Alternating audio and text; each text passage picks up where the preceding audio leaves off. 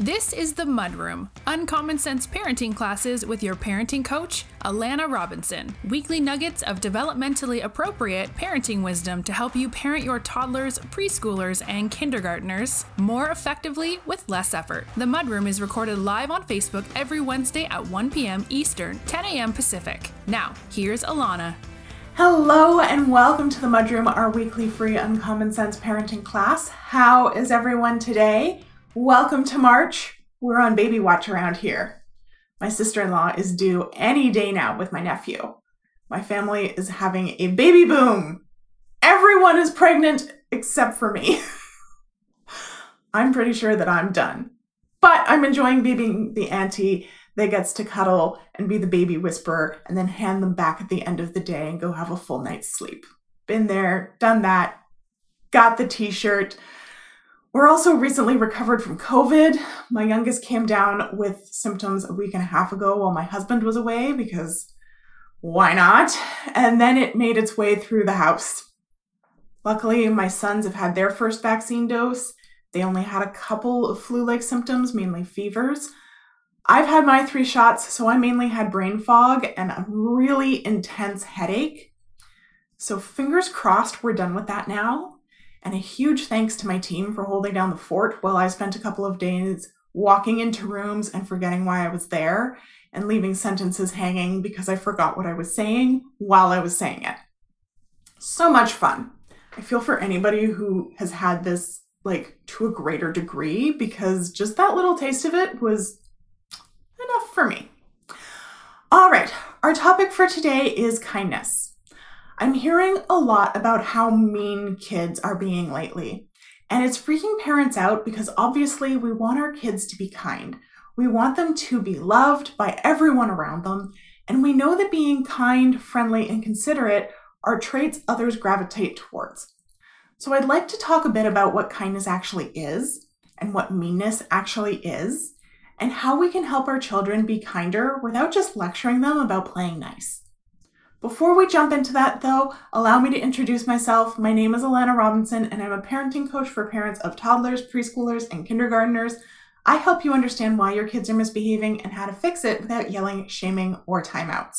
I'm your host here on the Mudroom. I'm also the host of the Parenting Posse Facebook group and the creator of the Parentability program, where I help you raise well-behaved kids of your own.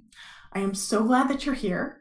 If you're watching, I'd love to know where you're joining us from in the comments. Say hi. I love chatting with y'all. And don't forget to like and subscribe while you're here so that you never miss another class. Those of y'all listening to the podcast, I'd love it if you could do me a favor and rate the podcast too. Okay. The dictionary definition of kindness is being friendly, generous, and considerate. In other words, giving of your mental energy, right? We've talked in the past about how stress is anything that takes energy. And when our energy is depleted, our capacity to do even mundane tasks is depleted or eliminated. And I'm sure you've experienced this when you've had an exceptionally stressful day and you stop at your local grocery store or coffee shop, somewhere where you know people, and they greet you all cheerfully and you're like, yeah, hey. And you try and avoid interacting with them, when on other days you would likely be chatty, remembering their kid's birthday or that their mom was sick last week, wishing them good luck with some endeavor they're engaged in. That's because being kind takes energy. And when we're depleted, that ability to engage in what's known as pro-social behaviors, behavior that's positive, helpful, and intended to promote social acceptance and friendship, suffers. In fact, I'd say of all the stressors, pro-social ones are the ones that tend to be the first to hit because pro-social behavior is exclusively for the benefit of others. And when we're stressed, our main objective is to preserve energy. Why? Because that's how we keep ourselves physically and psychologically safe. If we're running low on energy, our brain will eliminate anything that may cause us to become vulnerable to an outside threat. And pro-social behaviors, in other words, behaviors that don't really benefit us, they benefit others, are directly in opposition to that goal. In other words, the more stressed we become, the more selfish we become, the meaner we become. And what does being mean really mean? It means prioritizing ourselves, doesn't it? To be unkind is literally the dictionary definition. That means we're being unfriendly. We're not being considerate of others' feelings or needs. And we're not being generous with our time, energy, or resources. We're hoarding. We're trying to keep everything we've got to ourselves for our own benefit. In other words, we're dysregulated. We're in defense mode. We don't feel safe and we're not thinking. We're unable to reason. We're just feeling. We're leading with our emotions and we aren't rational. In other words, being kind is a privilege. We can only be kind when we're feeling safe, secure, and have more energy than we personally require. When we're regulated, calm, alert, and engaged. But how do parents generally try to teach their children to be kind? By shaming them, right? We lecture them about sharing. We say, be nice. We expect them to exert willpower to wait their turn, to suppress their emotions, don't cry, be quiet, ask nicely, etc. We're teaching them to ignore the signals their body is giving them that they're dysregulated and need to calm down, which is completely counterproductive to our goal of teaching them to be kind. What if, when we notice our children being mean, rather than morally pontificate at them and attempt to shame them, we recognize it as a sign that they need to regulate? That we took meanness as a red flag for being depleted, and instead of clicking our tongues at them and reminding them to be nice, or even modeling being nice, we focused on refilling their tank, on drawing their attention to the fact that their inability to be kind is an indicator that they need to take a step back and take a break and take care of themselves. What if we taught them to say, you know what? I need a minute, and take the space to calm themselves down. And not only take the space, but what to do with the space that they've just created. How to actively calm themselves down. Unfortunately, there's no one universal way to do that. How each person calms themselves is completely unique to them, and that takes some exploration. Which is why in Parentability, we focus our entire first couple of months with a new client on figuring it out for you and for your kids. Because there's a lot of trial and error involved, and you need to know what you're looking for, which is difficult when you're not used to looking for it. But how would that change the landscape in daycares, preschools, kindergartens, society as a whole eventually?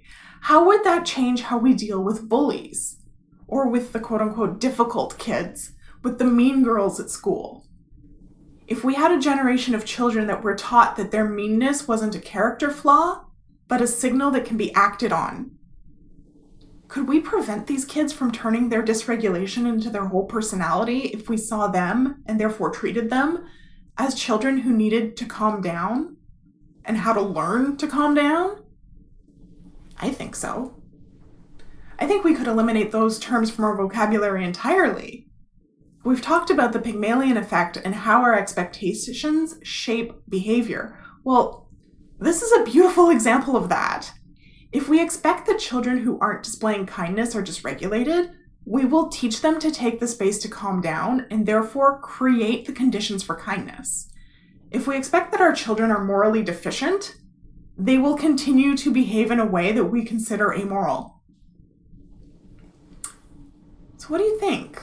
Do you think this is something that you can keep in the back of your mind and try next time you see your child being mean? Instead of pushing them to share or shaming them with your disappointment, give them a break. Pull them aside and empathize with that. Hey, I can see that you're having a really hard time playing nicely with your friend. Why don't we take a wee break and read a book or go for a walk or sing a song together. Take some deep breaths, and then you can go back to playing. And no, our kids are not going to like this. I always find it kind of funny when parents are like, but they don't want to take a break. Well, of course they don't. They've never been told that taking a break was an acceptable response. They've never been given that space or seen anyone else take that space. So at first it's going to feel like a punishment. It's going to feel like a moral failing or like a personal flaw because that's what they've been told it is until now. That is going to seem really selfish or like they're giving in. They're letting someone else win. So no, this is not going to go smoothly at first. But if you continue to shift your response that way, not only will they stop resisting it, they will eventually begin to initiate it themselves. If you want support with this, with figuring out how to teach your child to actively calm down, how to recognize the signals their body is giving them when they're dysregulated, how to keep them regulated throughout the day, and then build up the skills that are causing the dysregulation so they aren't draining anymore, that's exactly what we teach in Parentability. So I'd encourage you to go to alanarobinson.com or click on the link in the description and go find our free class. In that class, I explain how all of these things, regulation, skills, critical thinking, they all work together to create good behavior. And if after that class, you still need more support, we're here to offer it in Parentability. If you're good to go, if that fills in the blanks for you, then awesome! Keep on keeping on, and we can talk through any little speed bumps that come up in the parenting posse. All right, thank you so much for joining me today. I'll see you next week for another Uncommon Sense parenting class. Bye.